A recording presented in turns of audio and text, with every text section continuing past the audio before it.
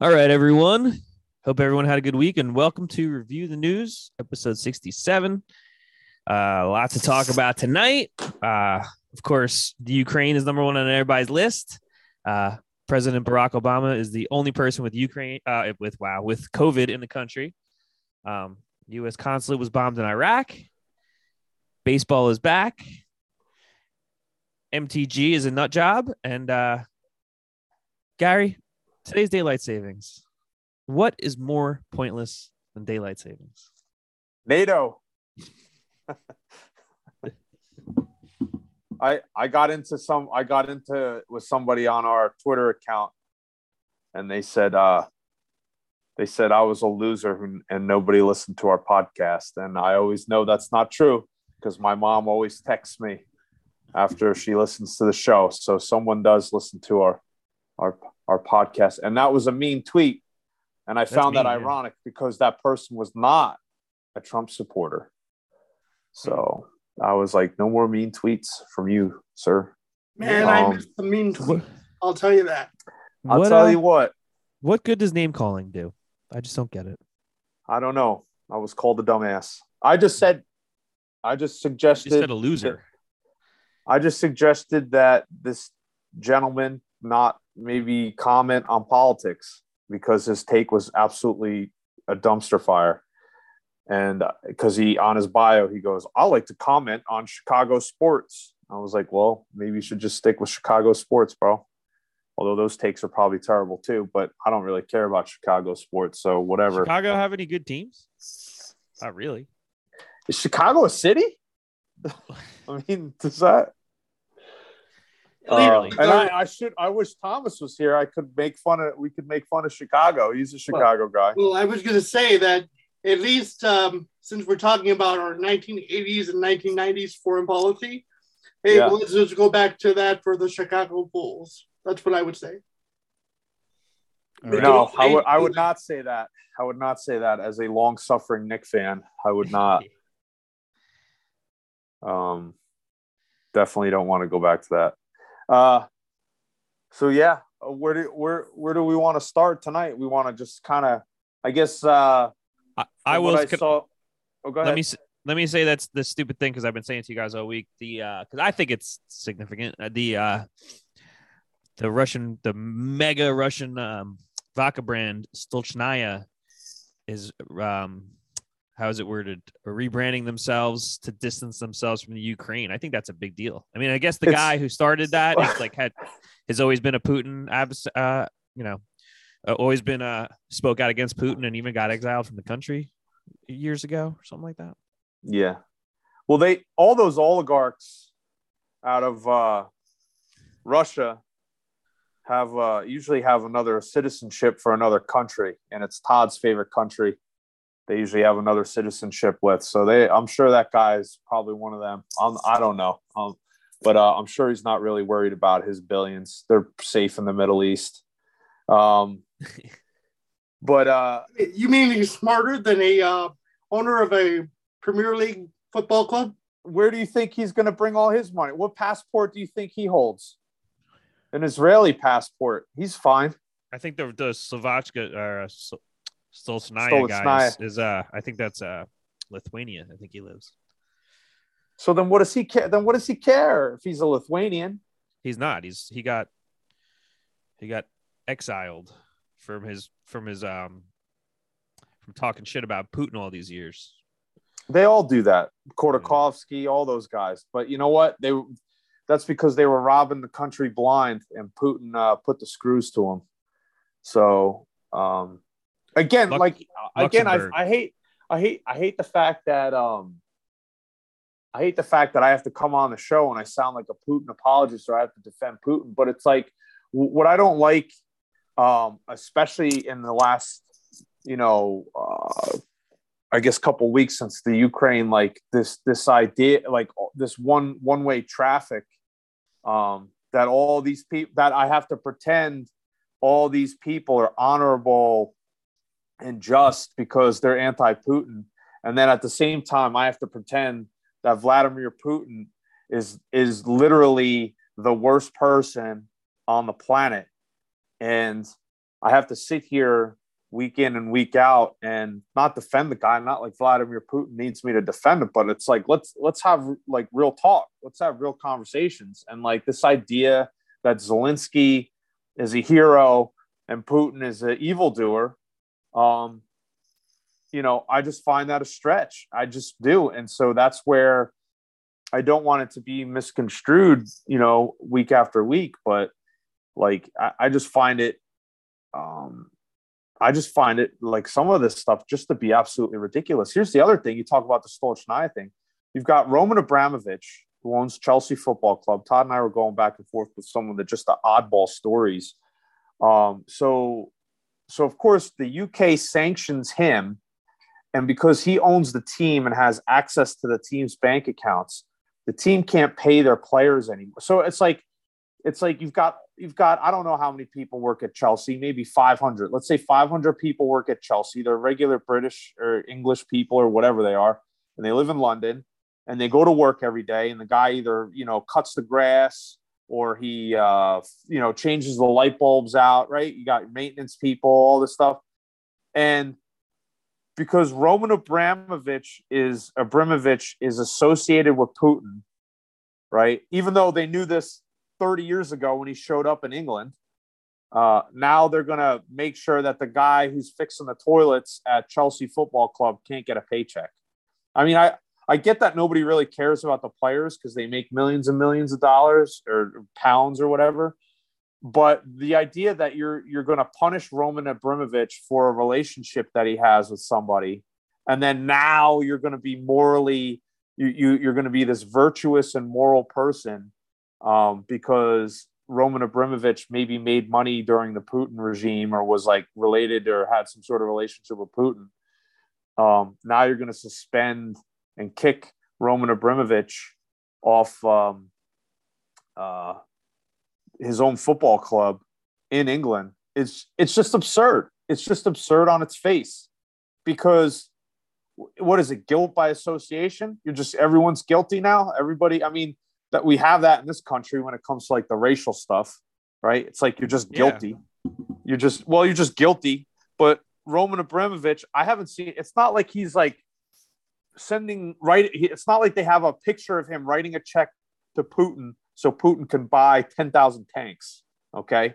I mean, that'd be a little different. You'd have some cause there, but like, that's what I don't like about this whole thing. That's why I think it's a total propaganda thing. And when I hear people just bite a hook, line, and sinker into this, we have to defend Ukraine. Like,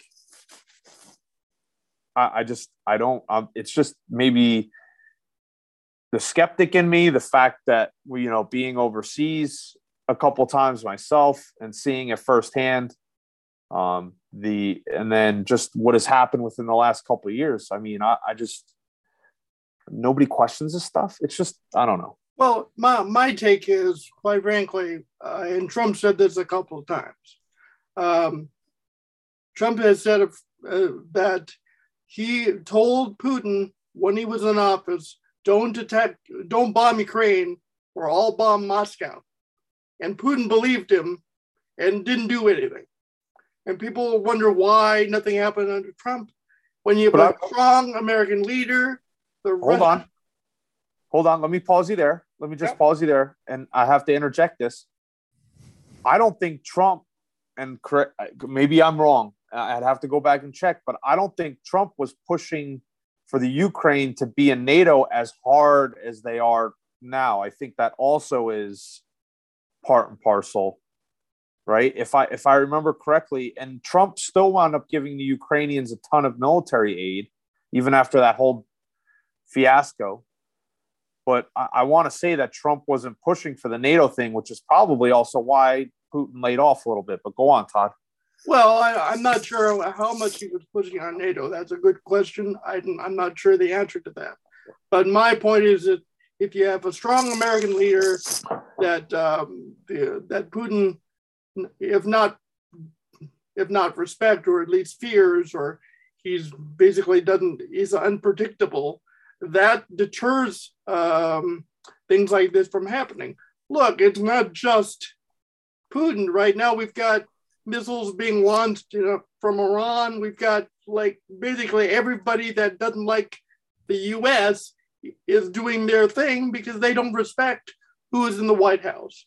That is my overarching sentiment about all of this. I'd like to add you have said that repeatedly, Todd, to your credit. I'd like to add too that as Iran is launching, okay, let's dial this back here now. Allegedly, I don't know if Iran claimed the attack as their own. No, so we can just say bombs went off in Iraq. That's all. So allegedly, the Iranians fired missiles into Erbil at the U.S. consulate. Now, if that is true, the irony of it is Joe Biden and his team are trying to give them nuclear capabilities and purchase oil from them right now because they put an oil embargo on Russia. So what a slap in the face that is, that Joe Biden is trying to give these guys nuclear capabilities, right? And of course, it's only for peaceful energy because the Iranians totally, they're going to, I mean, that's the other thing. That's where, and I'm going to digress for a second. That's the other crazy. This is like people not understanding this. This is how you get that these people have never bought a bag of weed on the street. They think, and this is what I mean by that. Like, everybody has a story about buying a bag of weed on the street where they've gotten beaten for a bag of weed, right? They've bought oregano. That never happened to me. Yeah, okay. They've gotten oregano, or they've gotten parsley, right? And let's be real. Maybe it hasn't happened to a lot, but it happens to people, right? And in this particular setting, you learn when you make a deal sometimes, if you're dealing with nefarious or people who are of unsavory character, that they're not going to necessarily, and I would throw the United States into this as well. The deal is only as good as if both sides respect each other from a power perspective. You go in and you tell us that Iran is only going to develop peaceful nuclear capabilities and that they're not going to develop a bomb. They're not going to do all of these things with this nuclear technology that you're going to give them access to, basically. They're going to use it to run their amusement parks. I'm sure. Power their homes, which we can't. We're not allowed to build nuclear power plants here, but we're going to let the Iranians build nuclear power plants to power their houses because that also makes a lot of sense too. But the point is that they're like, well, we're going to go in and the Iranians are going to let us inspect. And I was like, yeah, I remember how good those inspections went down in Iraq. Gary, wasn't it an inspection that, wasn't it a surprise inspection that set off the Chernobyl reactor? I thought it was a test. It was. Was it a surprise inspection? What's the difference? A test or an inspection? Well, the inspection they're saying that the inspection would be outside, the the IAEA or whatever, right? The International Atomic Committee or whatever it is would go in and make sure that Iran wasn't developing. And it's like, bro, you're making nuclear material. You're telling me these people aren't smart enough to fucking do it in a way where they could scrape some off and move some. I mean, I'm sure someone would be like, no, Gary, actually, you can't when you're developing civilian use stuff. Okay. I doubt it, though. I would say that if you can provide this technology and they're able to use this technology to develop peaceful, why wouldn't you develop militarily? That's the end state. They've made it perfectly clear. And again, the Biden administration is sitting there and they're going to just be like, okay, we're going to give you, again, we're going to do the JCPOA, which is the Iran deal. We're going to bring the Iran deal back and we're going to buy oil from you because we got all this oil embargo on Russia, and then they launch missiles at our consulate. It's just hilarious. And, there was another guy that was talking about China taking Taiwan. There's a guy I follow on Twitter. He's a pretty famous guy. He's on a lot of shows. He's done foreign policy. His name is Edward Luttwak. And he made this point of, he was like, oh, basically how NATO and the NATO countries respond and how the Ukraine has, how the NATO countries responded to Russia's invasion in Ukraine by pulling all their businesses and their business interests out of Russia, really raises warnings to the Chinese. And I'm like, I know this guy's got like 80 years of foreign policy on me, but I'm just like, I don't think so, dude, because we don't build anything in Russia. So who cares?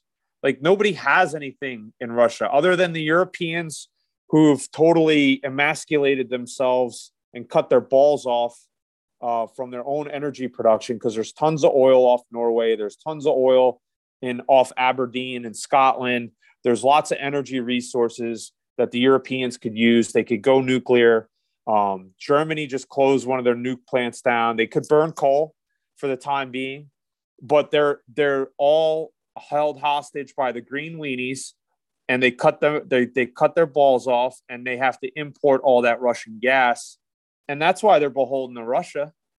And so this idea that China is worried about us, you think all these companies that have production in China are going to pull out as easily as they did from Russia? I don't think so.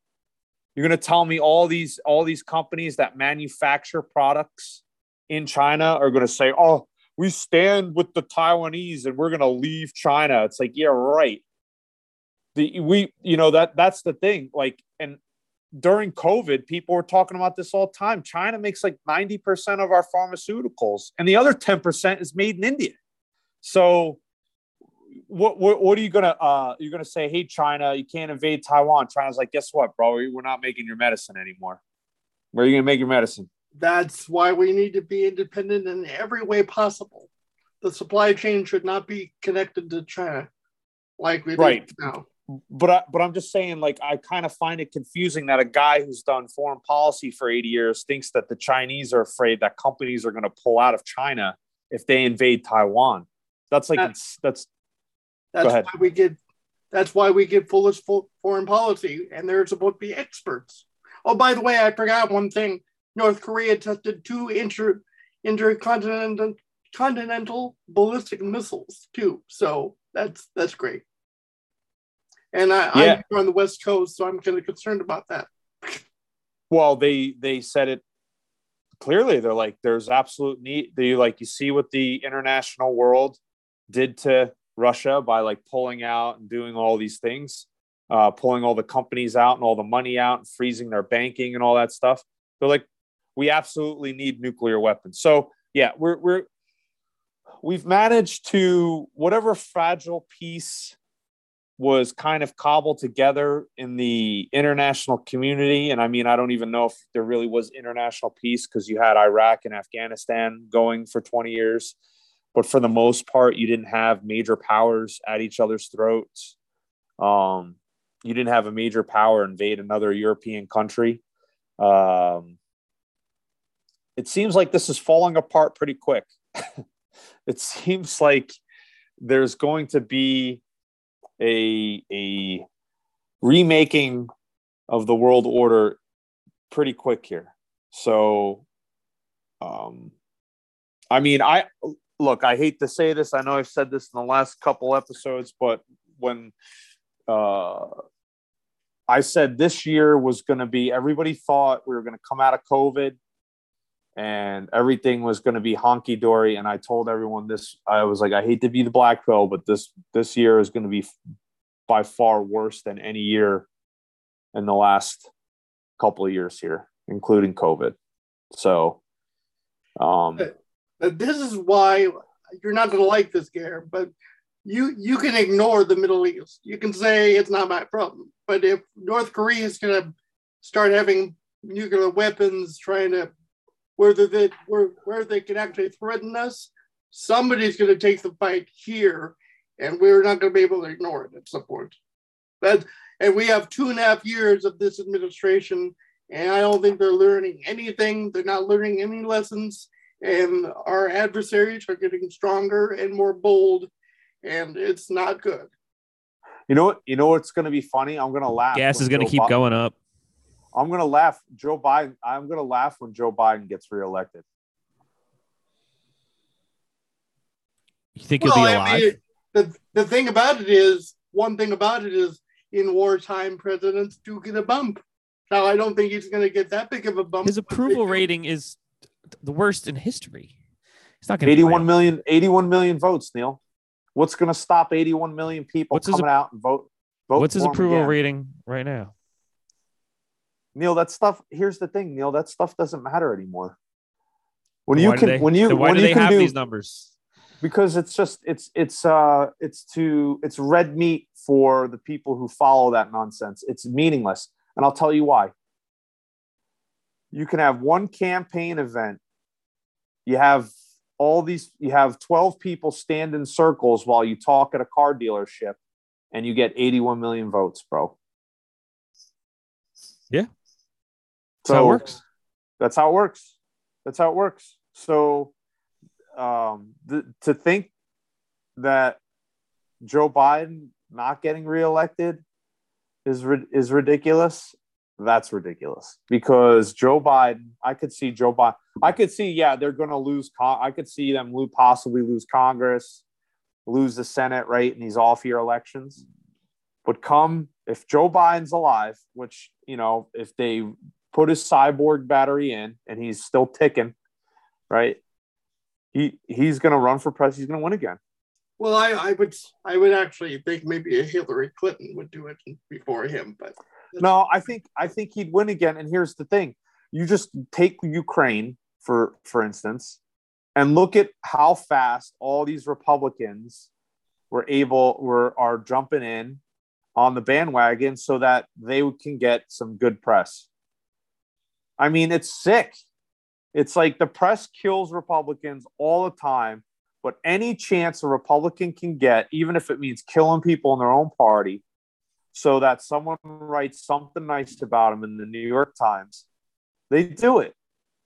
And this is the Ukraine thing. You look at Mitt Romney and the Ukraine thing. You look at who are some of these other idiot Republicans supporting this adventure or supporting the Biden. Liz Cheney. It's crazy. But here we are. And they're going, you've got a pretty sizable portion of the Republican Party supporting Biden right now. So why wouldn't Biden get reelected? All those people are going to, you got the Lindsey Grahams of the world talking about assassinating Putin. It's like, what is going on?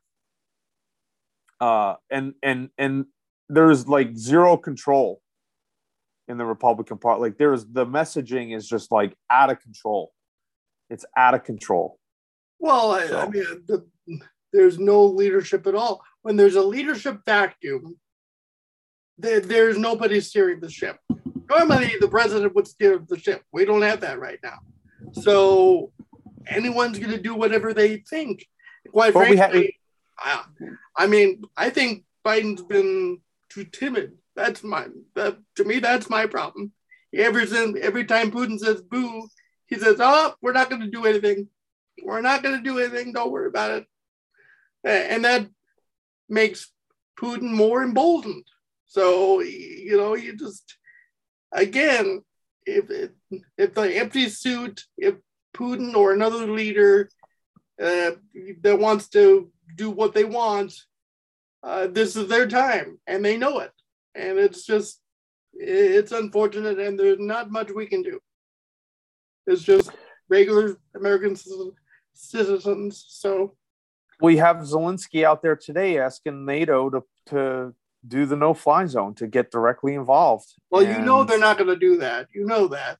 Well, he's really asking for it. He needs to surrender to Putin and just end it. Just end this. Okay. No, we're not going to. No. He's not going to So he's just going to keep getting his people killed because Putin's going to win. They're going to win. The Russians are going to win.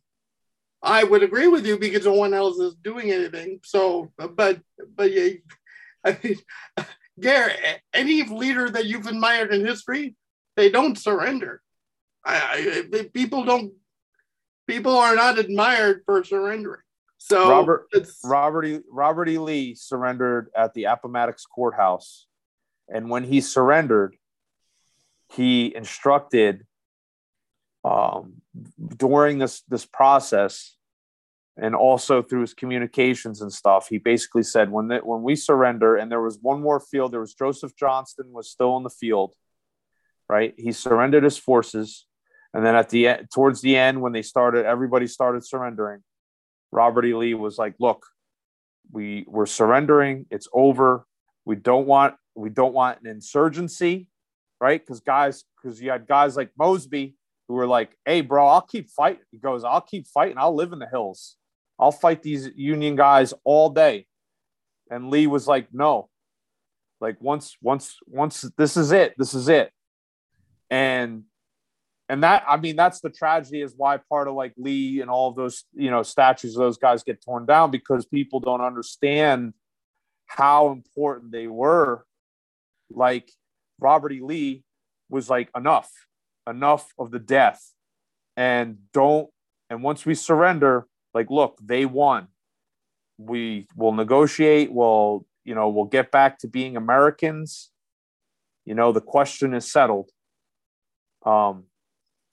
And I admire that greatly, because that in itself took a lot of courage. And there was tons of people who would have stayed in the field. As a matter of fact, a lot of Native American Confederate supporters stayed in the field till like mid to late 1866. I think the last Confederate army was to surrender was a Native American army. Native American allies with the Confederacy. Not to do a whole history lesson. Sons of bitches. Not to do a whole history lesson on the Confederacy and the Civil War. But you bring up a good point, Todd. You're like, hey, and it's like, that's not necessarily true. Sometimes you got to know, in the words of Kenny Rogers, right? You got to know when to hold them and when to fold them. Well, I'm just going to have to ask you, if you had lived during the World War II time, would you want Churchill to surrender when he was the only one, when America was not in the war, and the UK and everyone, it looked bleak and all that stuff? Would you have wanted him to take that same strategy as an American? Just as a general person, As an American, absolutely. And that would have been the wrong decision. That would have been the wrong decision. Says who? We won World War II, so we're not speaking German. That's passe. Like, not to get into a whole World War II, but like, that's the only war anyone ever talks about. It's so lame. It's lame. The World War II comparisons are lame. Look, we didn't get involved. Why?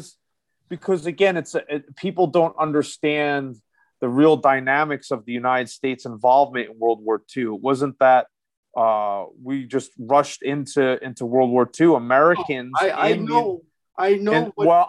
Okay. Well, Neil asked the question. I'm going to answer it. Okay. So Americans didn't rush headlong. It's the same thing with World War I. Americans absolutely did not want to be involved in the European. Yeah, people had sympathies. Like, I sympathize for the Ukrainians that are getting killed and stuff. Absolutely. Right. But I do not want to be involved in that. Okay. The whole point of the United States is that people left Europe to get away from that shit, not for us to come here, have families here, and then go back and get involved in that thing. That is like the antithesis of the concept of this country. Like, it doesn't even make any, to me, I know I keep saying, like, repeating myself, but it's like, I can't wrap my head around some of this stuff sometimes, because that's the whole point of the United States, was to get away from that shit. So like when people talk about World War II, it took the Japanese bombing Pearl Harbor in 1941 to get us involved, even though FDR, who was one of the worst presidents and one of the biggest tyrants in the history of the United States, was trying to get us involved from jump. And then meanwhile, his whole State Department is infiltrated by Soviet and communist sympathizers. So we're toeing the line. We're giving Stalin all this material, all this intellectual property, and the Russians are out there murdering Eastern Europeans. We were giving them aid when the Soviet Union was still allied to Adolf Hitler. Okay, the United States, because FDR was a turd. All right, and that's plain and simple. And that's why we got involved, because all these great big brain thinkers who want to have this big worldwide, interconnected planet want to get us involved in all this stuff when the regular average American doesn't want to get involved. I mean, you look at it today. You look at the Ukraine today. The only people talking about us is us because we're wonky, right? We're political wonks, all right? And, your pundit class in D.C. and your DCites and your politicians, because nobody else wants to get involved with this. Your guy working, for $15 an hour right now who has to pay $5 a gallon of gas does not give a shit about the Ukraine. He's worried about feeding his family. He's worried about getting back and forth to work, okay? And he doesn't care. If Putin conquers Paris and his gas goes to $1.50, then he'll root for Putin. If Zelensky becomes the king of Moscow and his gas goes to $1.50, he'll root for Zelensky. And I agree with that guy 100%. Like, I don't give a shit. And the reality is it's not about Zelensky and Putin with our inflation and the gas prices. It's our own government that did it to us. And it's the fact that they keep spending trillions and trillions of dollars. And anyone else, and I know I'm going long-winded here and I'm going to digress again for a second, but anyone who says that when people got those 3,800, first off, I wasn't a big fan and I'm still not a big fan, but let's set the record straight. People who got those checks, right? It was like $500 billion spent for 120 million people. All right. Don't tell me that people getting those $1,200 checks are the reason why we have runaway inflation now and high gas prices. That's complete nonsense. That's $500 billion. Okay. Nothing. After the trillion, what have they spent? Up to almost 6 trillion now and all these packages. They did a 1.2 trillion infrastructure package that hasn't done any infrastructure. So this idea that they're going to blame us again, the people, they blame us for not supporting Zelensky in the Ukraine, and they're blaming Putin for high gas prices, and it's bullshit, plain and simple. Anyway. Okay, so I'm going to respond. You're right about World War II. We basically we were in the war without being in the war until the bombing of Pearl Harbor. We did everything we could behind the scenes. We gave them land lease. We gave them all of this material and everything. So we were basically involved in the war, even more so than we are right now. People think we're involved right now. It was even much more so in World War II, but again, there were better deterrents, and we're talking about things that happened in the past, but there were better deterrents than just not caring about it now. If we had been strong and had Putin had somebody to deal with that was actually had a backbone, he wouldn't have done this. And you know that, Gary, peace through strength, that works. But we haven't had that. And it's only taken, 14 months for all this to be shown. And you're probably right about the election. Quite frankly, people just care about what's going on here. I will say if there's still big inflation and all this is going, if we have a recession, that's not going to help Biden at all. And that's what he's actually afraid of, is the domestic politics going haywire. But he's still wanting to just sticking to the Green New Deal. He's still saying that we need to. His version of energy independence is for everyone to buy an electric car. Yeah. It let them eat cake. Yeah, it takes $60,000 plus to buy an electric car. The average American can't do that. And the Democrats are trying to sell it like that. And you're right about the hashtag Putin price hike. That's not. That's so stupid. The only problem is people don't watch politics like we do. Like I basically am keeping track of this all the time now. But most people aren't. So, they're trying to pass this inflation and everything going wrong on Putin. That's not correct, but they're trying to get away with it. So let me ask, let's ask Neil. Neil, you're in deep blue East Coast. You live amongst the shit libs.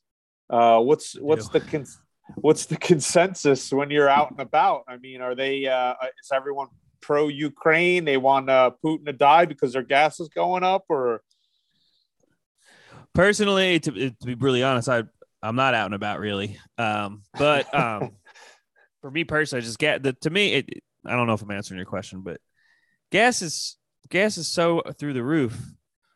But well, all right, let me say this. So yes, people are very Ukraine sympathetic around here. I guess I would say I am too. But gas, what I don't understand about the gas. Wait, hold on. Let me stop you there, Neil. Like Ukraine sympathetic, but are they ready to and I guess no one would just come out and divulge this to you, but I mean, is your sense that Ukraine sympathetic to the point where they want U.S. troops in the Ukraine to stop the Russians? No, like the word sympathy, like they feel bad. Right. Of course. Okay. Yeah, fair enough. That's terrible. And I do too. I mean, I do too. Yeah. What I don't understand about the gas prices, because that's really where you hit your wallet. That's really what affects everything, right? There isn't a supply issue. So it's just Wall Street hiking up the price of gas. What is it? There is no supply issue in the war. We're not drilling. We're not pipelines are not being built. Leases for drilling are not being. The administration says there are 9,000. Right, but not being used. But really, what it is regulation, and the red tape is making it so that people can't get these things passed. And the Wall Street are trying to be so woke and so green that they're discouraging the drilling. And right, but that's not that didn't change the price of gas in the past 2 weeks, though. Yeah, but wait, it was when the war started. Hold on. Now, it was going up before Neil, it was going up before then. You traded oil futures, right? That's what you used to do. You used to trade oil. I worked for a company that traded oil. I was not a trader. No. Okay, but you worked for a company that traded oil futures. Yes. Now, the price, I would assume that if today, let's say no war or any war, right? Now, just correct me where I'm wrong. So today I'm sitting here and I'm buying oil for the future. Okay. And I open up my newspaper, or I turn on the TV, or I go on the interwebs, and Joe Biden, the president of the United States, basically is saying, I'm going to start putting a policy in place where I make it harder for, I'm going to start putting restrictions on either not only pumping or right. No, I know, but that didn't that was a year and a half ago, right? Right. But this is to me, it's just an acceleration of the fact that you're going to be removed. So now if I'm an oil trader, and Joe Biden, when he got elected, basically one of his campaigns was like, we're getting rid of fossil fuels, period. I mean, he's walking around. There's that famous thing. He's like down by the water where he's like walking around. He's like, I'm getting rid of fossil fuels, period. Okay. Then he gets elected. All right. So I'm already going to be like, all right, we need to jack the price of oil up and get as much money as we can, make as much money as we can now before it all goes away. Okay. And now you're going to tell me you're going to have one of the world's major producers go offline. Okay. Then I'm going to shoot through the roof the price of oil. I mean, that unless I'm just not seeing this correctly, but Oil because tanked on Friday, so I think maybe it'll go back down because oil had like the biggest loss it's had ever. I think that's how it was said.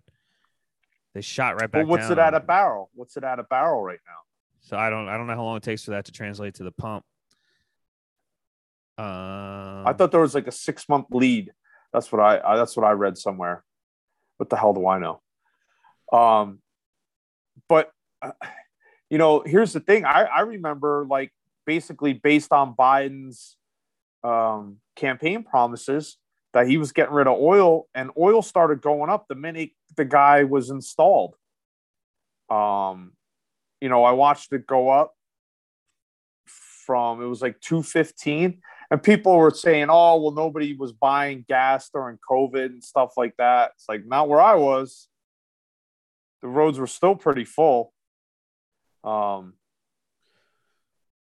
American crude's trading at $106 a gallon right now.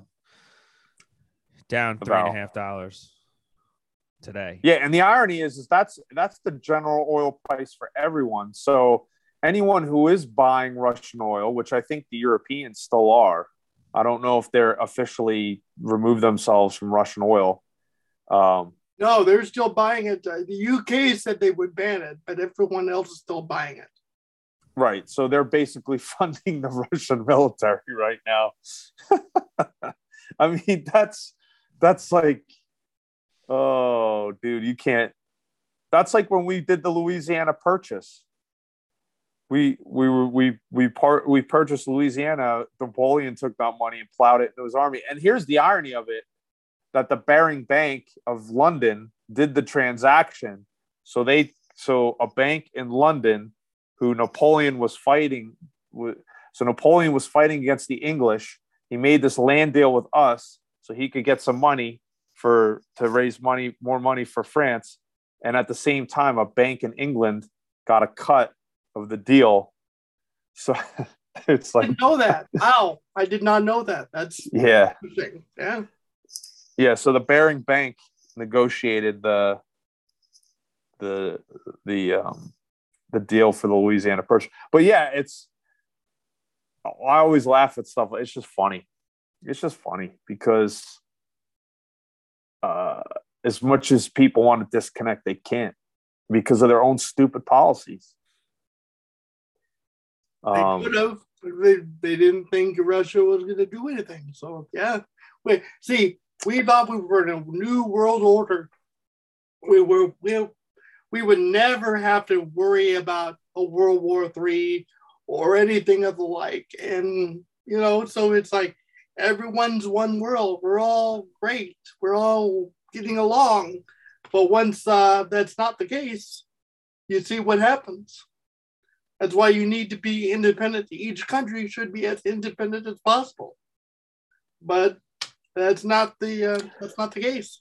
And especially the United States, we have the ability to be independent more so than any other country in the world. And we should be as much as possible. And yeah, but Todd, how do you say that? And at the same time, you're like,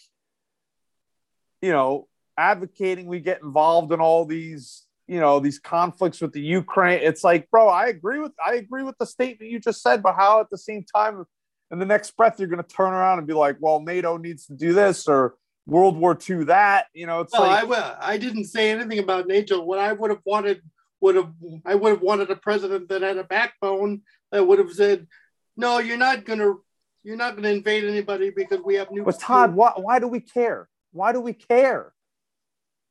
If we're just go through your line of thought. If we're self-sufficient and we are independent energy-wise and food-wise and all this other stuff, then who cares what somebody's doing 3,000 miles away? Like, who cares? Like, tell me why, if we're independent and have those sufficiencies, which I agree with you. I think it's like, I don't know why we don't. I mean, we would be in a much stronger position to have your view. We're not in the position to have your view right now. Right, but my point is why would a strong president, let's say that hypothetically we were there, why would a president involve themselves in what's happening in Ukraine and Russia? If we're energy independent, self-sufficient, like, why would we care that Russia's going into the Ukraine? The funny thing is, I don't think there would have been a lot of difference between Trump and Biden on this point. I really actually don't. The only difference is Trump would have said, well, I'll use my nukes on Russia if they get out of hand. But I don't think he would have actually done anything. And I don't think anything would have happened. I think Trump, to be honest with you, I think Trump would have dragged the Ukrainians to the negotiation table and said, you're going to sit down and work a deal with the Russians. That's probably true. Yeah. And nobody's leaving the room until a deal is made. You're probably right. I could see him. And look, I don't like the guy. I think he's a sleazeball. But Trump? No. But I think one thing can be said. He is a deal maker and he is a good broker. He's good at what he does. I could see him sending Jared. He would send Jared over there, right? And Jared would cover all the angles. I could see Jared Kushner being flown over there as the Ukraine-Russia special peace envoy. And he would basically tell Jared, hey, get these two knuckleheads to iron out a deal. And that would be the end of it. But to your point, I don't even know if this would even have came to a head like this. But I'm saying if it did, or if it got close to this and Trump was in office, Trump's flying there. And that was the other thing that people used to get pissed off about. That's why they were never going to let him have peaceful relations with North Korea. They were never going to let Trump do. They were never going to give Trump a win like that. But if Kushner can go and get the Abraham Accords done, why wouldn't you send him to Russia and Ukraine? I agree with that. And it's just too bad we're not there. It's just because who do you send now? You send Anthony Blinken over. They sent Kamala Harris over there. Okay, she's laughing when they're talking about Ukrainian refugees. She doesn't know. My grandmother hates that. She hates the cackle. She hates the laugh. You should hear her. Yeah. She's in. I think she's with the president of Moldova, and she doesn't know if she's in the North Bank or the East Bank or the West Bank. Kamala's a complete disaster, a complete idiot. Who do you send over? You just sent the vice president over. Like, that's the other thing. It's like you sent the vice president over. Once she completely gaffed herself into oblivion, okay, now who are you going to send over there that has any respect? There is none. I mean, quite frankly, she was not prepared for the question that the Polish president, and it was a laughingstock.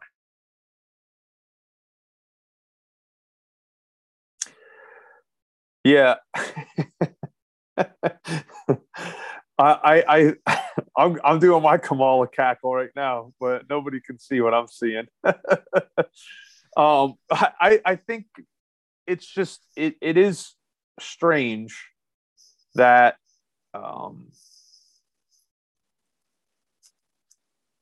I just find it so odd that she's so incompetent, yet she's so high. She's so far ahead.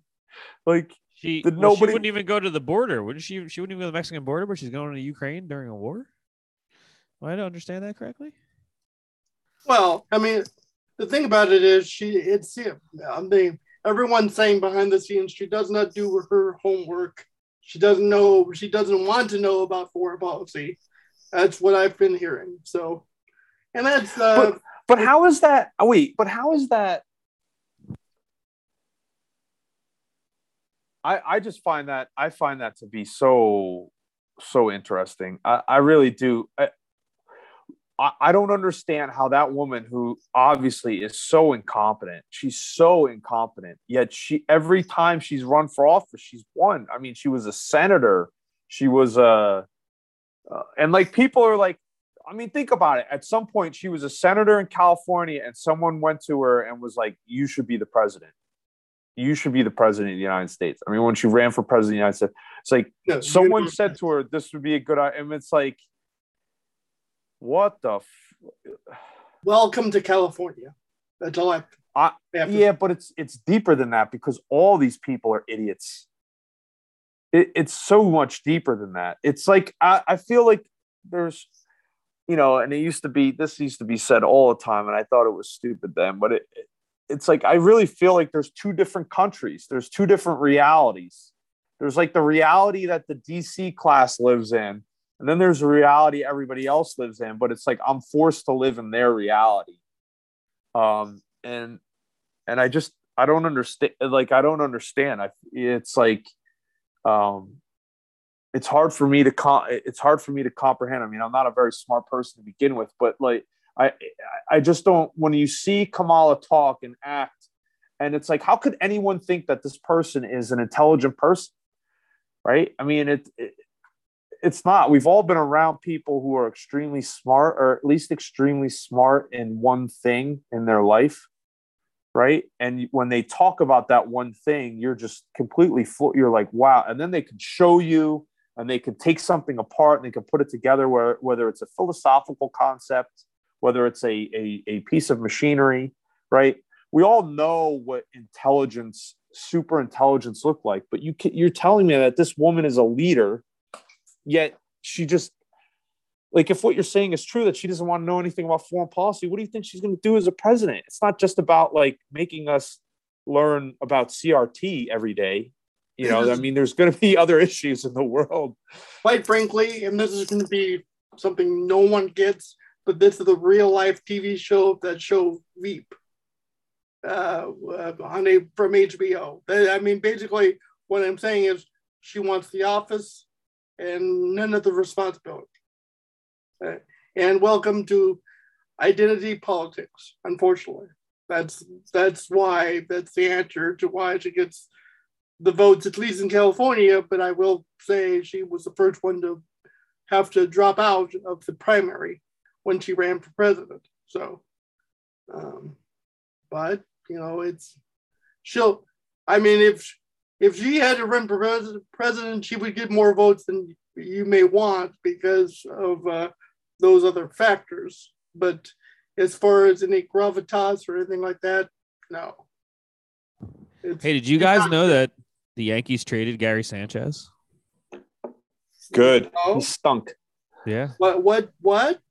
I'm sorry to cut you off, but I just got this notification. Yeah, they just traded Gary Sanchez and Gio Urshela to Minnesota. Where? Wow. Okay. Okay then.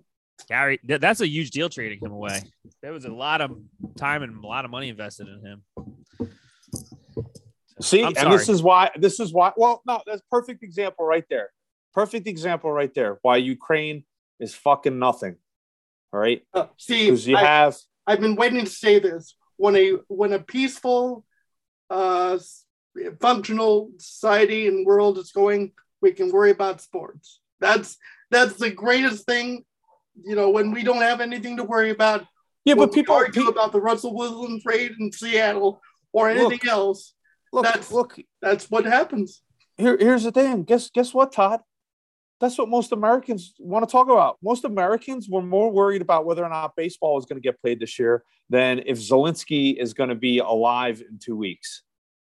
It's just plain and simple. And that's why I think the sports ball thing is an issue because it's been culturally taken over by the left and they use the sports to push their bullshit now. And that's a whole nother topic for another show. But people are going to be talking about March Madness. They're going to be talking about all this. Nobody cares about Zelensky. And then you're going to turn around and what? You're going to get us involved in a war when people don't want anything to do. Look, again, I go back to the Afghanistan pullout, Iraq. This administration is going to have a very difficult time, especially if they wind up doing something stupid, like doing a no-fly zone or getting involved with some sort of NATO thing to get the American public motivated to go and fight in the Ukraine. Okay? Because it's exactly Neil encapsulated America. A fucking catcher who nobody gives a shit about gets traded to a team that nobody gives a shit about. And there you go. That's it right there. It's like, again, I'm not, like I've said on plenty of times, I don't poo-poo sports. I like sports. I like watching competition. I mean, I wouldn't say nobody gives a shit, Gary. You're talking about multi-billion-dollar entertainment here. By the way, I'm sorry to say this, but you're the one that said they don't want to pay attention to it, blah, blah, blah. I don't care. But you can't say that when you just said that, what you just said. And I think you're right about what you just said. What are you talking about? You spent a year saying, I don't care about sports, blah, blah, blah, for various reasons. Well, no, I'm saying, yeah, well, me on a personal level, but I'm saying, like, when I say nobody gives a shit about the cat, right? It's like, in the grand scheme of the whole world, right? The world's on fire. Most people, if you ask the Ukrainian right now how they felt about the Gary Sanchez trading. Who? Exactly.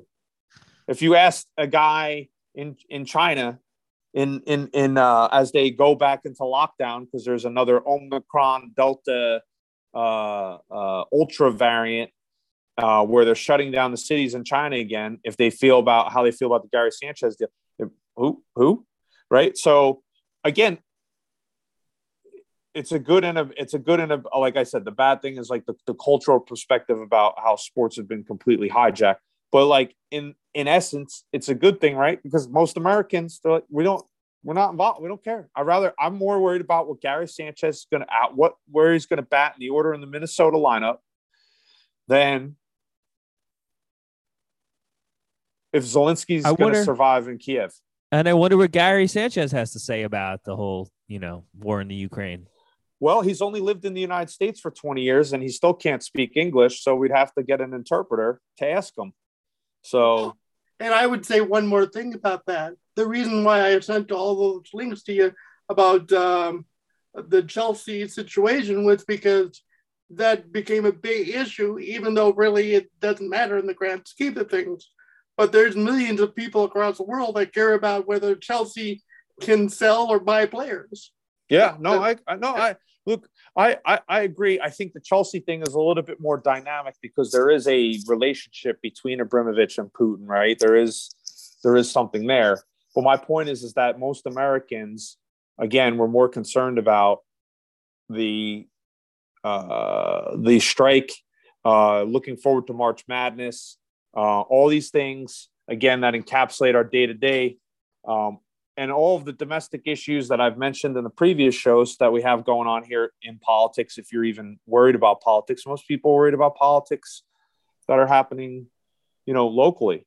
And so that's where I think we get kind of ginned up about the Ukraine thing. But I think in the grand scheme of things, I think that's why like Zelensky screwed anyone who listens to the West. That's why my heart goes out really to the Polish people, because the Polish people hate the Russians so blindly that they're willing to forget that the West has screwed them over like a million times just so they can find themselves in the same situation over and over again. But like all those countries on the periphery with Russia, like they need to figure it out.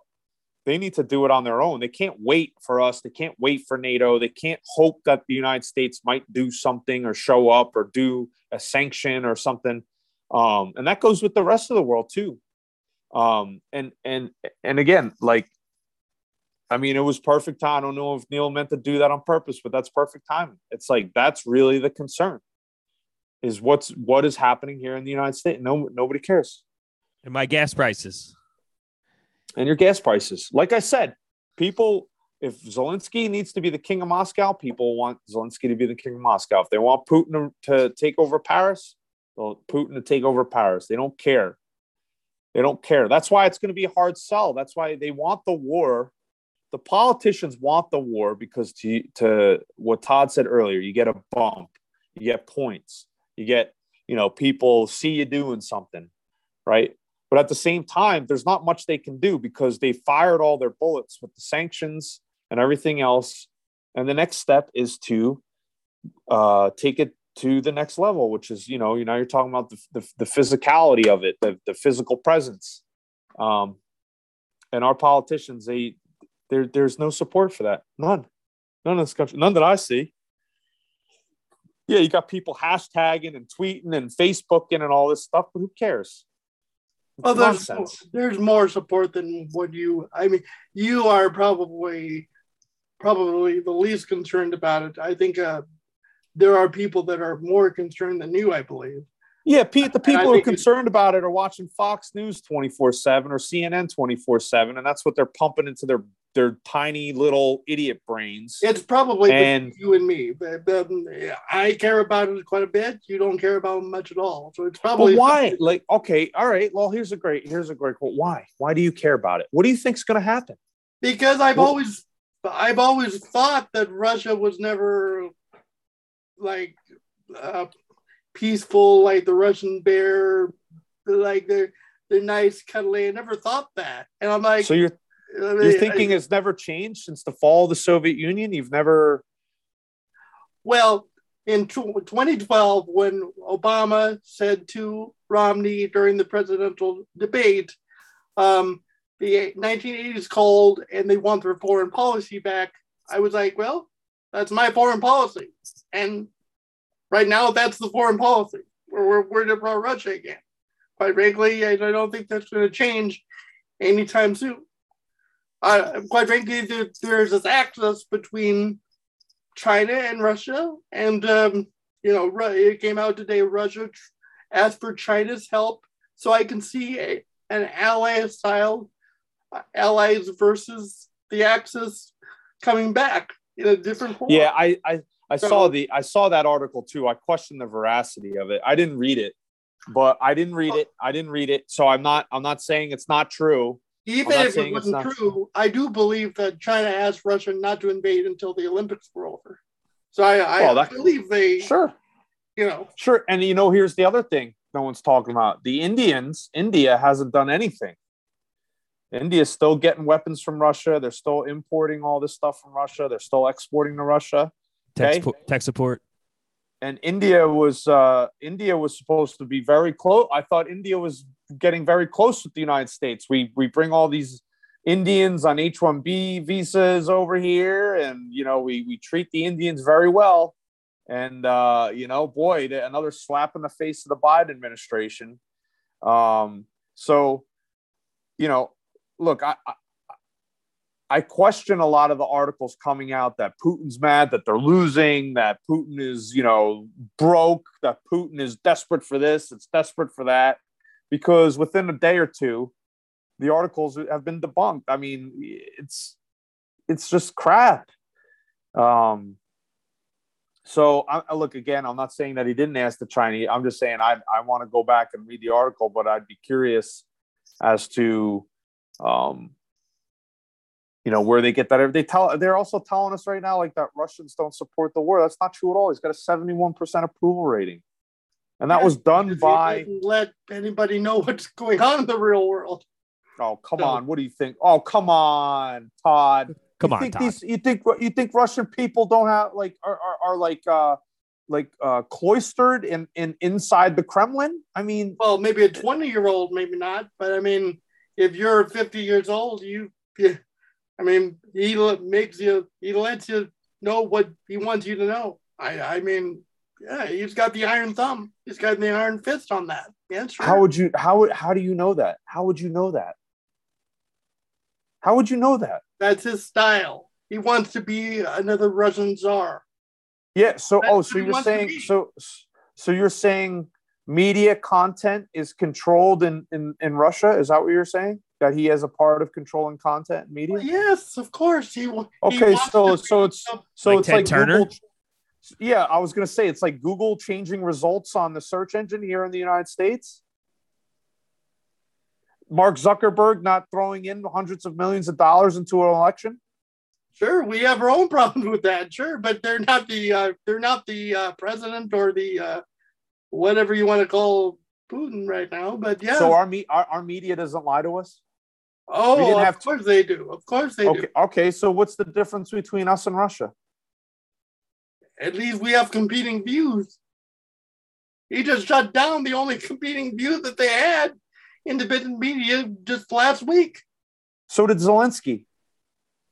That's what I've heard before. I do not know that, but that's what I've heard before from Tucker. So Zelensky had arrested all the opposition journalists too. Yeah. Well, I mean, what we've always said, Ukraine, quite frankly, they had their problems. I like Kennedy's stance on that. Ukraine had their problems. He always talked about corruption, but they were a sovereign country. I agree. Well, no, I agree with that. I mean, Canada has their issues too, but if they're attacked, I would be concerned.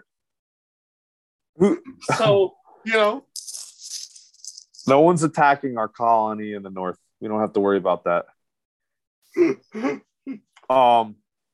No, I just look again.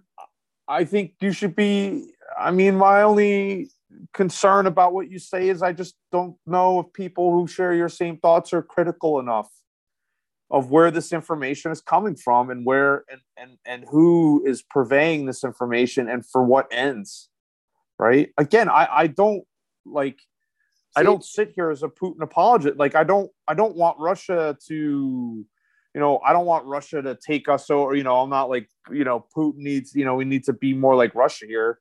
No, I don't. But at the same time, like, I don't want to spend American blood and treasure on, number one, I don't feel like we should be spending American blood and treasure propping up our allies because all that does is enrich the military industrial complex. I just don't. Well, blood, I don't think you're going to have to worry about because we're not getting involved. There's no way in the world when Biden was saying, remember, folks, if we get involved, it's World War III. When he whispered into the microphone, he's not going to do that. He made that pretty clear. Okay, so then, again, my point is if the president has already said we're not going to get involved, then let's just move on. How he's doing it matters to me, and that's not. I don't agree with that part. So what would you do? What would you do right now? Said what I already do. I already said what I would have done. It would have been completely different to the Biden administration. So, I mean, freedom costs $1.05. Now, quite frankly, I mean, I like Trump's foreign policy. You do something wrong, we remind you we have the same capability, even more so than Russia does. Okay, and if what back down. So, but I'm saying we're in the situation right now. Trump is not. This is not like we can talk about Trump. We can talk about what George Washington would do. Okay, but I'm talking about today, where we sit. All right. If the president already said, look, people aren't going in, we're not going in as NATO, okay, then story's over. Then we just got to wait for Russia to finally clean up, goes back to my original point where the Ukrainians should surrender and at least meet Putin at the table and on whatever Putin's asking, give them. Okay. And then because if you expand this out, look, if you expand this out for another 2 or 3 weeks and more people die and Putin wins and he winds up getting what he was asking for anyway, do you not think that Zelensky should be held accountable for getting all those people killed? When you say accountable, that's a very... well, how many people did Robert E. Lee get killed, Gary? What do you mean? What do you mean by that? Like what? Like during the conflict? Because it was an actual conflict declared. The South was put in a state of rebellion. Isn't Ukraine not in a state of rebellion right now? Russia attacked, so yeah, it's even worse. So, but my point with that question is if you know the outcome is inevitable, which most military tacticians and people of that nature, even people who are 100% pro-Ukraine, have said that Ukraine is not going to withstand, especially if NATO doesn't get involved and other countries get involved, Ukraine is not going to last the Russian assault. Shouldn't Zelensky alleviate any further death and destruction by going to Putin and say, okay, let's talk, let's negotiate? I'm going to say something that hits closer to home. Under your logic, the colonies would have never won should never win, and we should have never tried to get out of the UK, get out of. How do you figure? Because we got foreign countries involved. Yeah, we eventually did get it. That was the only way we won. Yes, but you're saying that, well, if a small country can't at least fight to a stalemate, there's plenty of times when something has happened that was not predicted in war. The North Vietnamese should not have had any chance. We lost big bad Vietnam USA. because of politics. We lost in Vietnam because of politics, not because of the military. We weren't defeated militarily. Just like in Afghanistan, we weren't defeated militarily. It was the politics that lost the war. It wasn't the military. Yeah, I'm just saying that, quite frankly, you're not going to find many leaders that are going to just surrender because it doesn't look good. That's all I'm saying. So things happen. Quite frankly, that missile that came within 10 kilometers of the Polish border, if that is fired into Poland, then, it changes everything dramatically. So it's, you never know what's going to happen in war. As you know, you've been there, we haven't. I understand. But are you going to go? Are we going to go if a random missile hits a farm in Poland and kills 2 farmers? Okay. Are you ready to go to like DEFCON 5? That's what that's what Article 5 of the UN chart of NATO says. I'm sorry, not UN, but the NATO Charter says. So, that's, you could say that NATO should not have extended right up to the buffer of the old Soviet Union. Poland was part of the Soviet Union. So that's what I'm concerned with, because if Putin wants to annex more territory, more toward the USSR lines, that would include Poland and other countries that are currently in NATO, and that would not be good. I will say, within the last week, I have thought that Putin's not going to go any further because he really can't. I think he underestimated his military. They're having more trouble. What makes you say that? Why do you think that? What I'm trying to say is, I think that his calculation of going into other countries, a week ago, I thought he would have tried that. I don't think he's going. Why would you think that he would try that? Well, where are you getting? I'm. Who do you think you are, Todd? Who do you think you are? No. I'm curious as to why you're. And I'll answer the questions myself. It's like, but I'm curious as to where and how you're getting these ideas and how you're postulating these ideas that he's going to like go into all these other countries. And yeah, I think that he wants either Tsarist Russia back or he wants the USSR back, one of the two, and it doesn't even matter which one.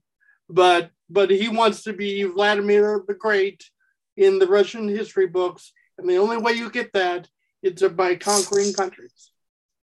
So, I think he's concerned about his legacy, and that's what I think he wants, ultimately. No, I think he's concerned about his regional. From what I see, I think he's concerned about control within the region. I think there's a lot of economic and material issues, and I think he sees the encroachment of the West as a major threat, as he should,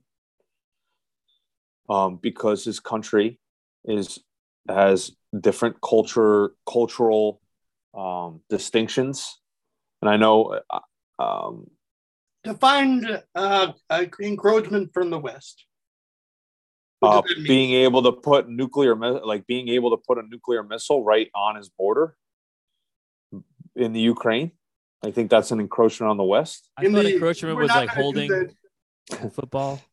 We were not going to do that in Ukraine. Maybe Poland. Why? Okay, so Poland. What is Kaliningrad not right next to Poland?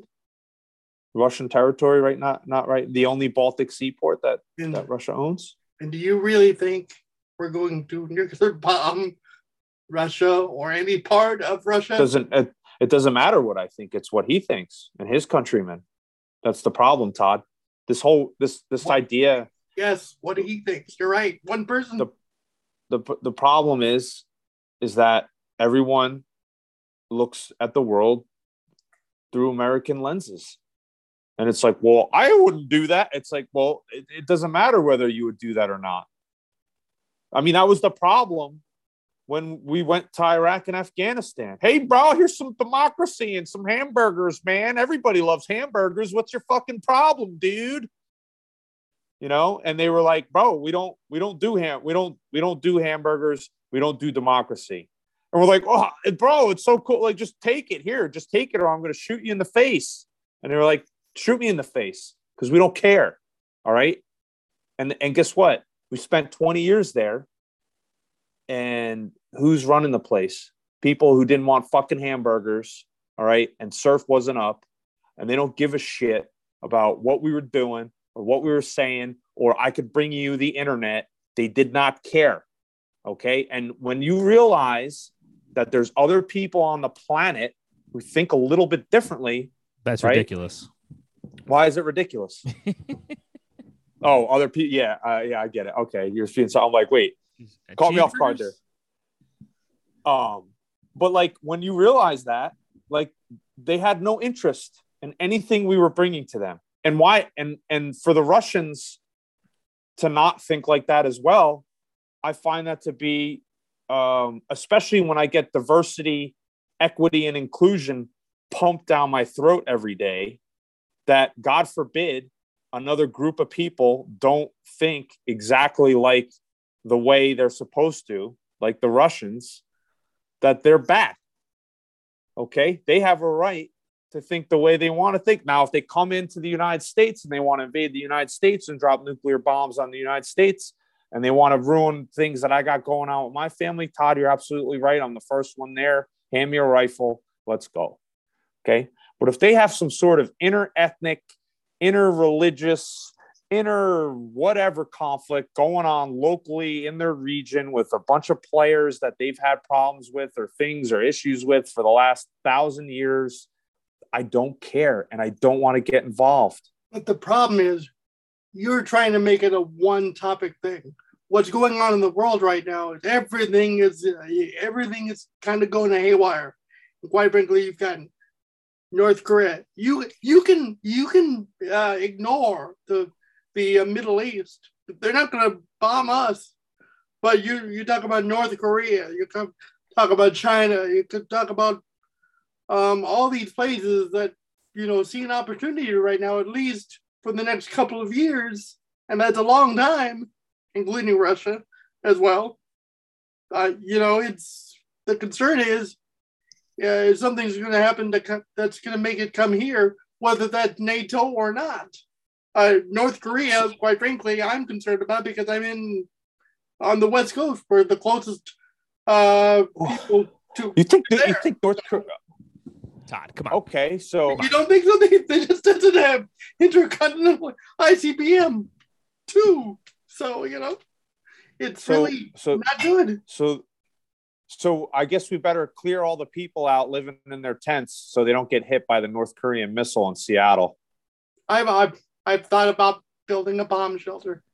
I have in the last week. Just for yourself or for all the homeless people?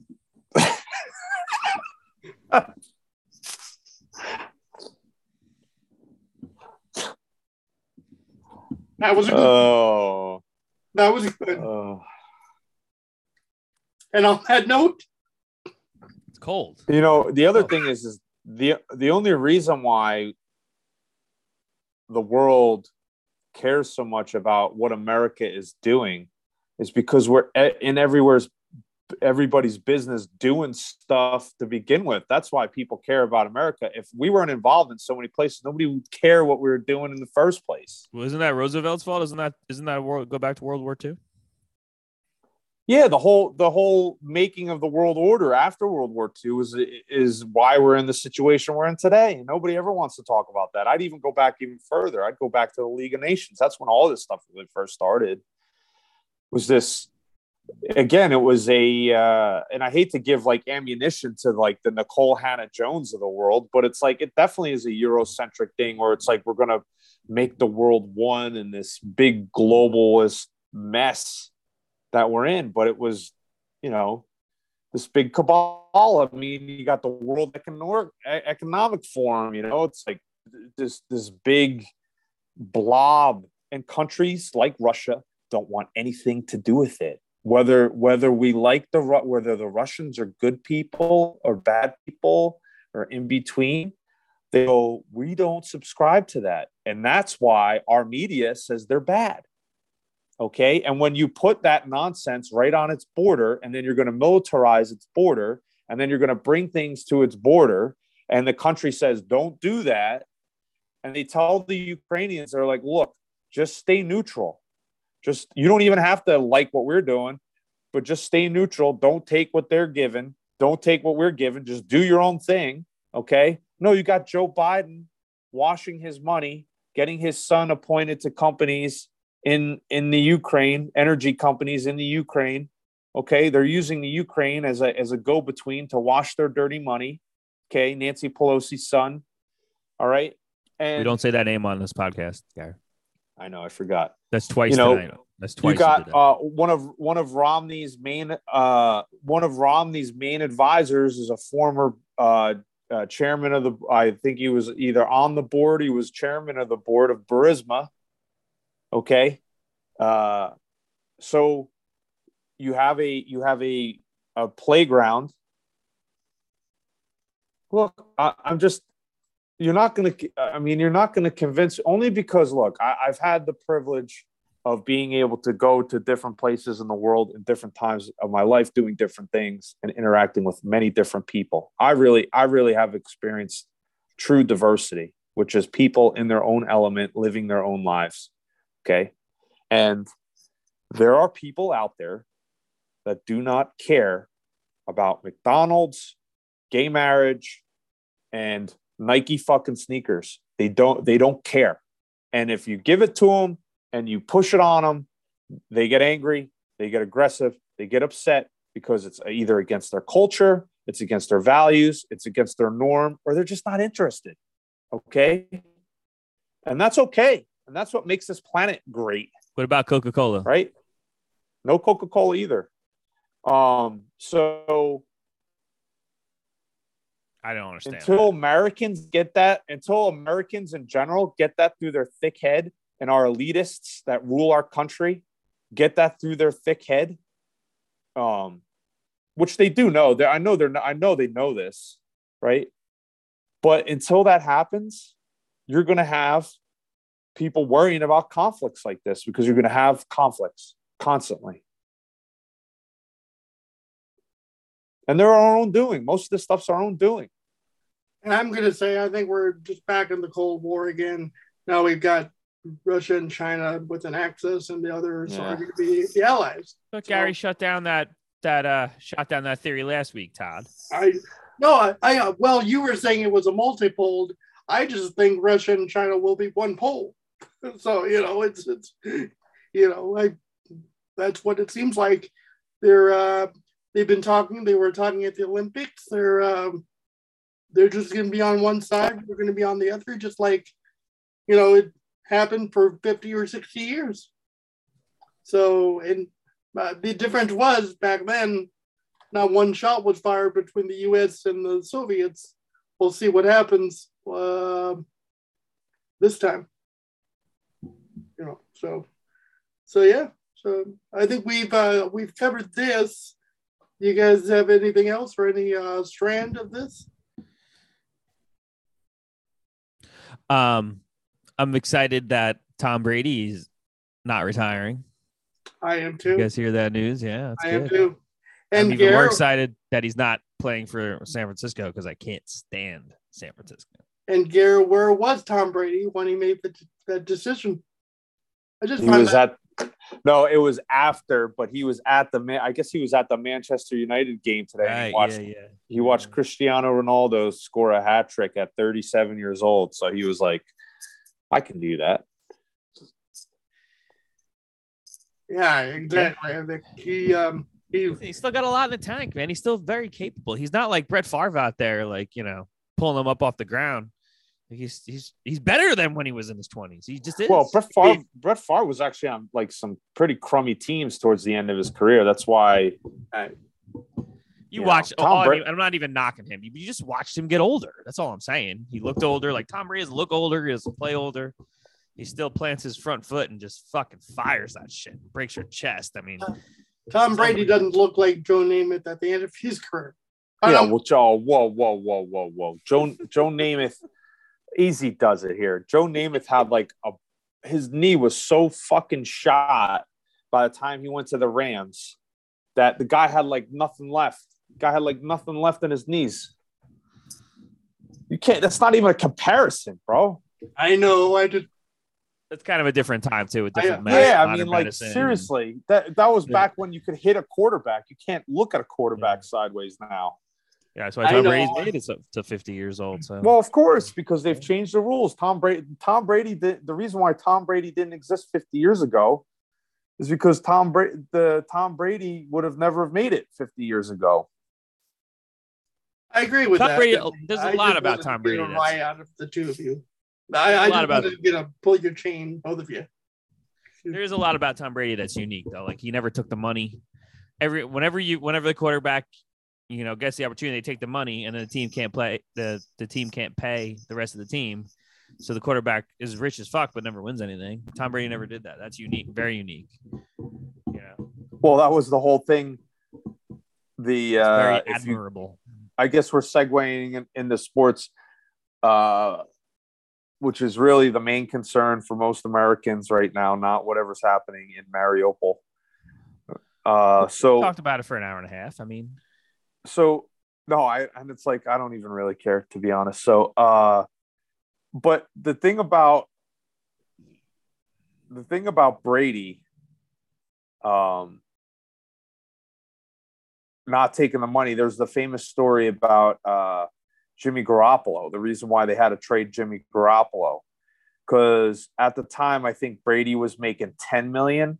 He sucks. And had they picked up Jimmy Garoppolo's option when he was the backup quarterback to Brady, Garoppolo would have made $24 million or something like that. So your backup quarterback would have been making $24 million, and your starter would only have been making 10.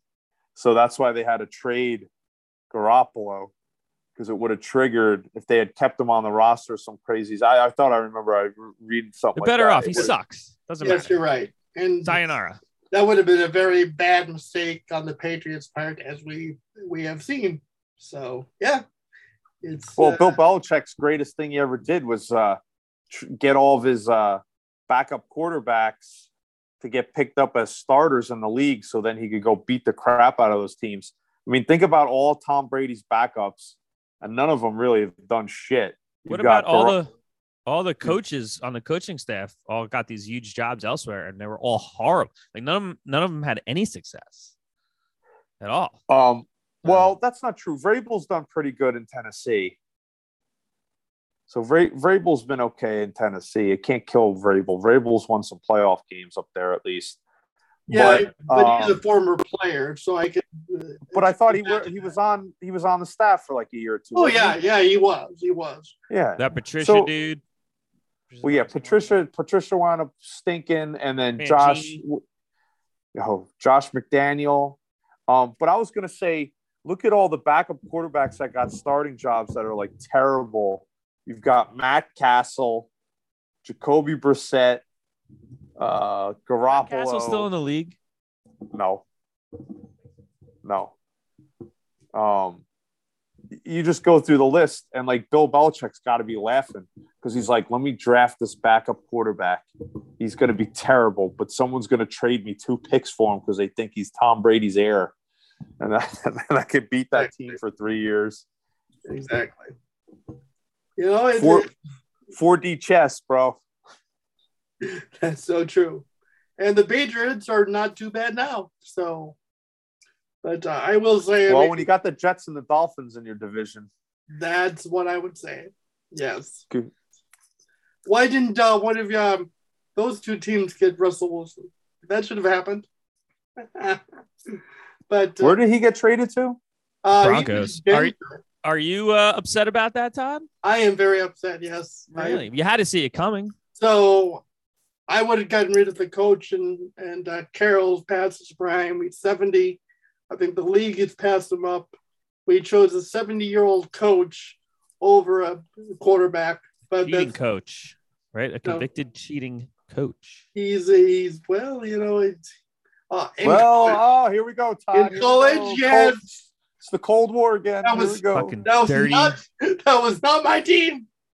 Not giving the ball to beast mode on the 1 yard line at the end of the fucking Super Bowl. We should have been a 2-time champion. You know, I'll just say it. I was at the house party with several people, and I could not believe it. So none of us could. You know, the whole world, the people in Afghanistan couldn't believe it, right, Gary? Yeah, and that was the only time they ever watched football, and that's why they'll never watch it again. It's a Pete Carroll. Thanks, Pete. Yeah. They were like, hi, Ahmed, how does he not hand the ball to beast mode? I fucking bombed the Americans. They're fucking stupid. All right, okay. Silly Americans. This is why Americans is shit. How you not handball? This is beast mode. Why they call him beast if you're not giving beast the ball? It's funny because it's true. It's so true.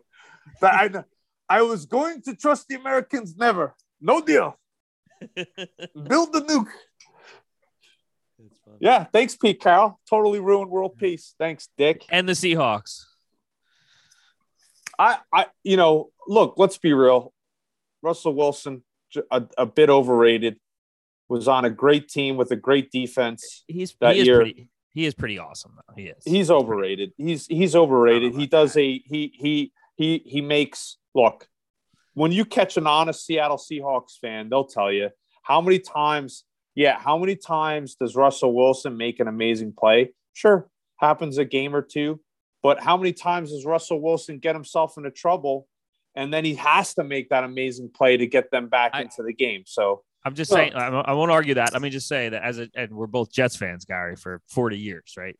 80 plus years combined of Jets fandom here. I'm sorry about that. We know what bad football looks like. How can you say anything negative about Russell Wilson? I mean, come on. Yes. I'm not saying anything. Look, I'm talking to all the naysayers that I'm a fucking Jets fan. Like, you know, Russell Wilson. No. Hold on. I wasn't saying I wasn't taking the Super Bowl away from him, but what I was saying is that he's a bit overrated. Okay. I disagree. I think he's a bit overrated. Look, I watched a lot of Seahawk football. He's a bit overrated. Yes, he will do a creative play. He'll stand on his head. He'll do some crazy things out there. But I've watched games that they should have won that he's lost because he'll do a thing where he's trying to do a crazy play. And a lot of times when the Seahawks were winning, people were like, all right, it's no big deal. It's a loss. We lost by like 3 points. We lost by 7, whatever. Russell shouldn't have made that throw, whatever. We're going to win the next game by 20, right? They'd win the next game by 20. It would kind of be like forgotten about. Well, when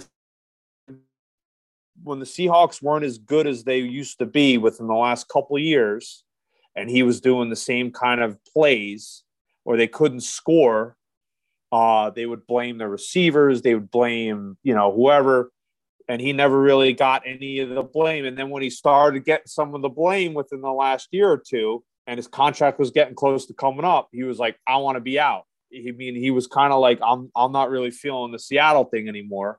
And so, I mean, I thought you said it correctly, Neil. It's like it wasn't not to be expected. And then to get upset about it, like, look, say what you want to say about Pete Carroll. Pete Carroll basically stole. I mean, when I saw what Denver gave up for Russell Wilson, that's like armed robbery, bro.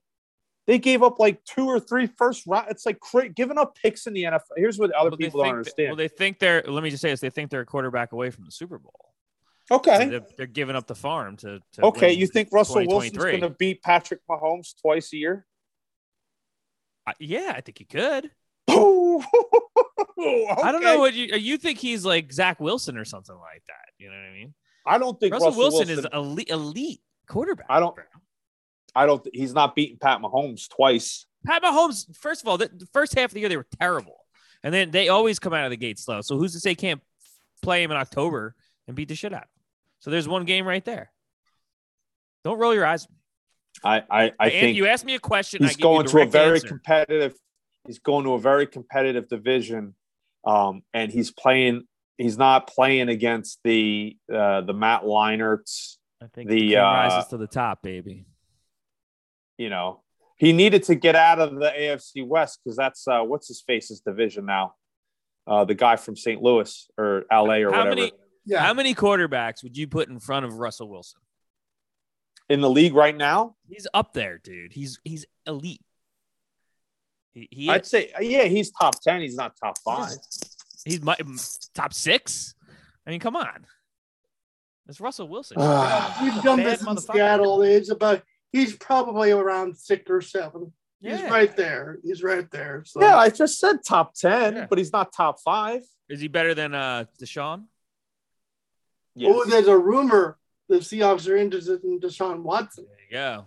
If that happened, that would be fiery in Seattle. I mean, both just sides. Just don't be a massage therapist in Seattle because Deshaun's gonna.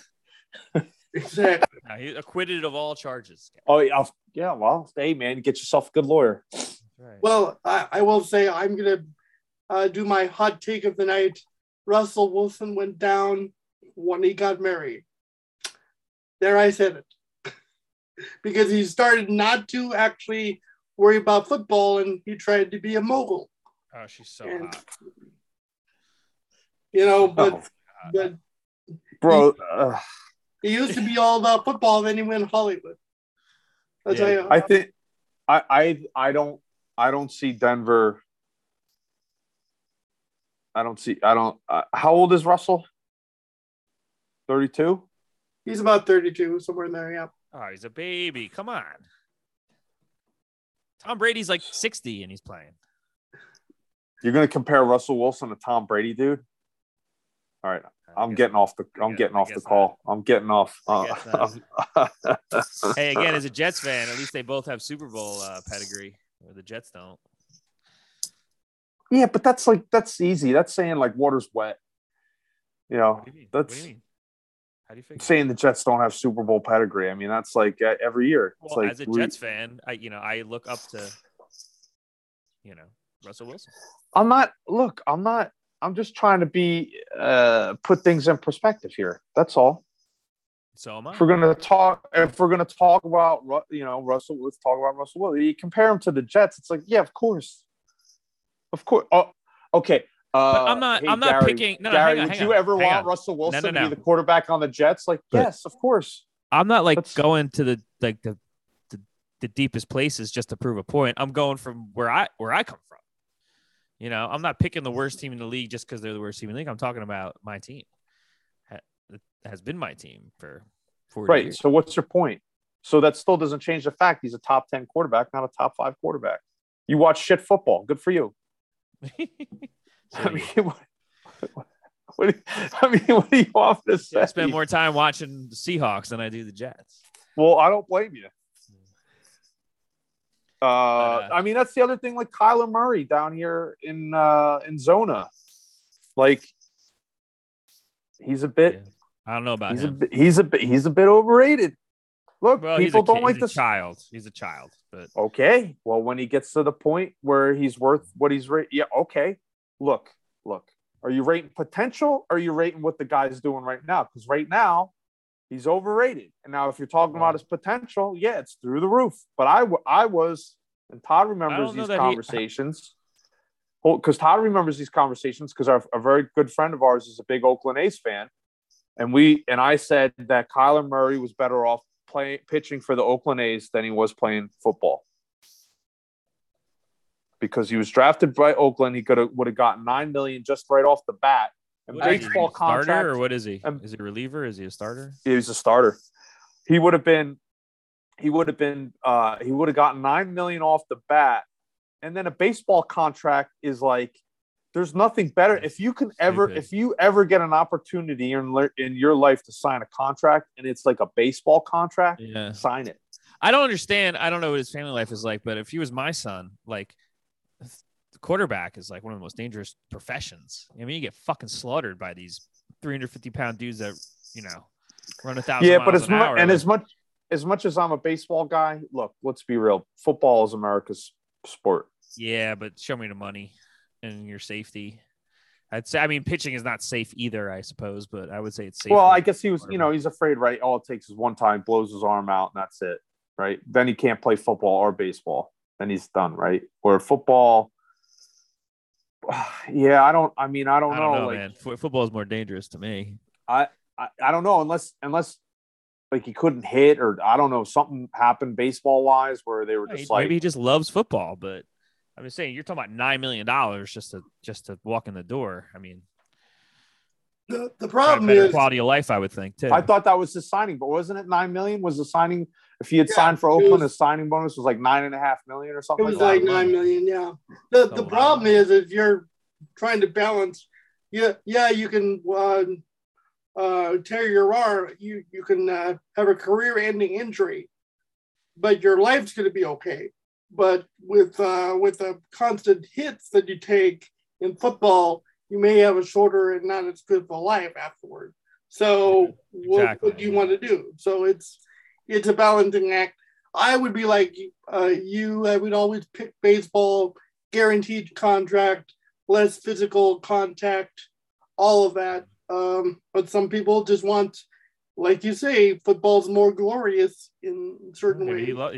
I mean, even if you gave me $9.5 million to walk in the door, and I gave it 2 or 3 years, and I couldn't break into the majors, or I couldn't get steady work, or whatever, or I wasn't going to get that big contract, then you go into football, and you're still what, 27? How old is he now? He's like young as shit, isn't he? Yeah, work for like Tebow. 7 right now, or something like that. Well, Tebow's different, but like, look, if in 3 years he's still going to be as fast as he is now, right? I mean, because that's the whole thing, his speed and everything. It's not like that's going to diminish so greatly in 3 years, especially if he hurt his arm, right? That's not, or if he could, right? If his thing was like couldn't velocity and control or something like that, and they were just like, look, bro, you're never going to make it past AAA. Go, okay, I'm going to go play football. So, yeah, and you would still have that $9 million in the bank. You're fine. Yeah, exactly. They would give you $9 million and then tell you're not going to make it in the majors. $9 million, that's it. Yeah, I'm just saying, why were they offering that kind of money if they didn't think he could be a starter in the majors? To lock him in. They thought he was a number 1 pick, so they would have given him the signing bonus. They were offering him that, so yeah, that's in the bank. They're not taking that away. So, dude, when we were growing up, they gave that kid from Ocean County $1.5 million to sign for the Brewers as a high schooler. He took the deal, and I don't even think he made it out of like rookie ball. This woman that I play I play bass for her in her band sometimes. Her nephew, who's a senior in college, just signed $1 million signing bonus with the Royals. It's a lot of money. He's 21 years old. It's a lot of money, man. Just to walk in the door. Yeah, just to walk in the door. That's why baseball. That's why it's like. But $1 million versus $9 million. That's what I mean. Like, why would they give $9 million? Because he was like that highly rated of a product. Like so like that kid they're giving $1 million. He probably has to go to rookie ball or AA or something like that. They basically were telling Kyler Murray, like, you're going to do half a season in AAA, and then you're going to start. You're going to be in the pros. Like you're a pro, right? Yeah. I mean, that's what they're saying. Yeah. Right, and that's how highly they. And my point is like even if he washed out at AAA, let's say he never even got hurt and just washed out in a year or two, it's like, bro, you still could go play football. So that's why I was surprised that he just took the leap. And like I don't know if that was suggestion or whoever, but I'm with Todd or whoever said it. Like if that's my kid, I'm like, bro, you're playing you're giving baseball Absolutely. 3 years of your life. Yeah, let them hit the line drive at your skull at 150 miles an hour. Get out of the way. That happens once every blue moon, but not very often. So yeah. Little leaguer, so anyway, little leaguer dies with a baseball to the chest every once in a while, you know. So you guys want to wrap it up? Do you guys? That's about it, right? So so Tom Brady's didn't retire. What's his name? Russell Wilson's gone. Gary Sanchez is gone. Ukraine is gone. Breaking. Wasn't Gio Urshela? Gio Urshela was cut from Cleveland. Because that's how the Yankees wound up with him anyway. They must have traded him. They must have had to put him in there to sweeten the deal for Sanchez. I don't know why else they would have got rid of him. Sanchez can't hit. He sucks, and then he doesn't want to. He's like lazy. He doesn't want to learn, and then he just like doesn't want to speak English and shit. He's like a pain in the ass.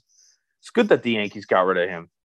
I'm not too broken up about it. It's a Gio thing. I don't love, but that's what I'm saying. They must have had to sweeten the deal. Yeah, but I thought you guys had like a. I thought you guys had a logjam over there anyway at like third and short. I thought you had a bunch of good prospects and everything. But Gio was a starter. Who? Gio was the best one by far, and he's young. What did he start at short? No, he's a third baseman. Awesome third baseman. I said there's only one or two other guys better than him in the league right now. Awesome third baseman. Who's the guy you got playing short now? It was he came up from your minors. Yeah, no, he only played for a little while. It was supposed to be Torres, Gleyber Torres, but he proved to not be so great. Don't even get me started on. I don't. That's a whole other episode because that's the whole Didi Gregorius thing, which drives me fucking insane. But my Didi rants. But anyway, I digest. Yes. All right. Let's end it here. Okay, lead us out. All right. Well, thank you for listening to Review the News, where we make the news make sense to you. We appreciate all of our listeners. Even if it's just one, it's still one more than that asshole on Twitter said we had. So thank you out there. You can find us at Review News 1000 on Twitter, or you can Google Review News 1000 and we will come up on Spotify, Anchor, or anywhere else where you can hear us. Gary, why don't you ask him to come on the show? No. I mean, I can, but he'll probably say no. So let me add him. Give me a couple minutes with him. All right. Well, thank you. And we still up on Facebook or what? That page? That page is like when you go on. Yeah, no, Todd and I have been plugging away. And nice. And I wanted to say, I guess, thanks for noticing, first of all. But I don't know if we said this today, but we thought Thomas was coming on today, so we hope he didn't show up. So we hope he's well, and we hope we see him soon. Yeah, he messaged me during the show. He apologized, and we'll catch up. So we hope to have him on. Maybe we'll have to do a special episode this week, so I'll text you guys for your schedule. I'm sure he's bummed he missed all the sports tonight. Yeah, I'm sure. All right, that's it. All right, guys. Lots of fun.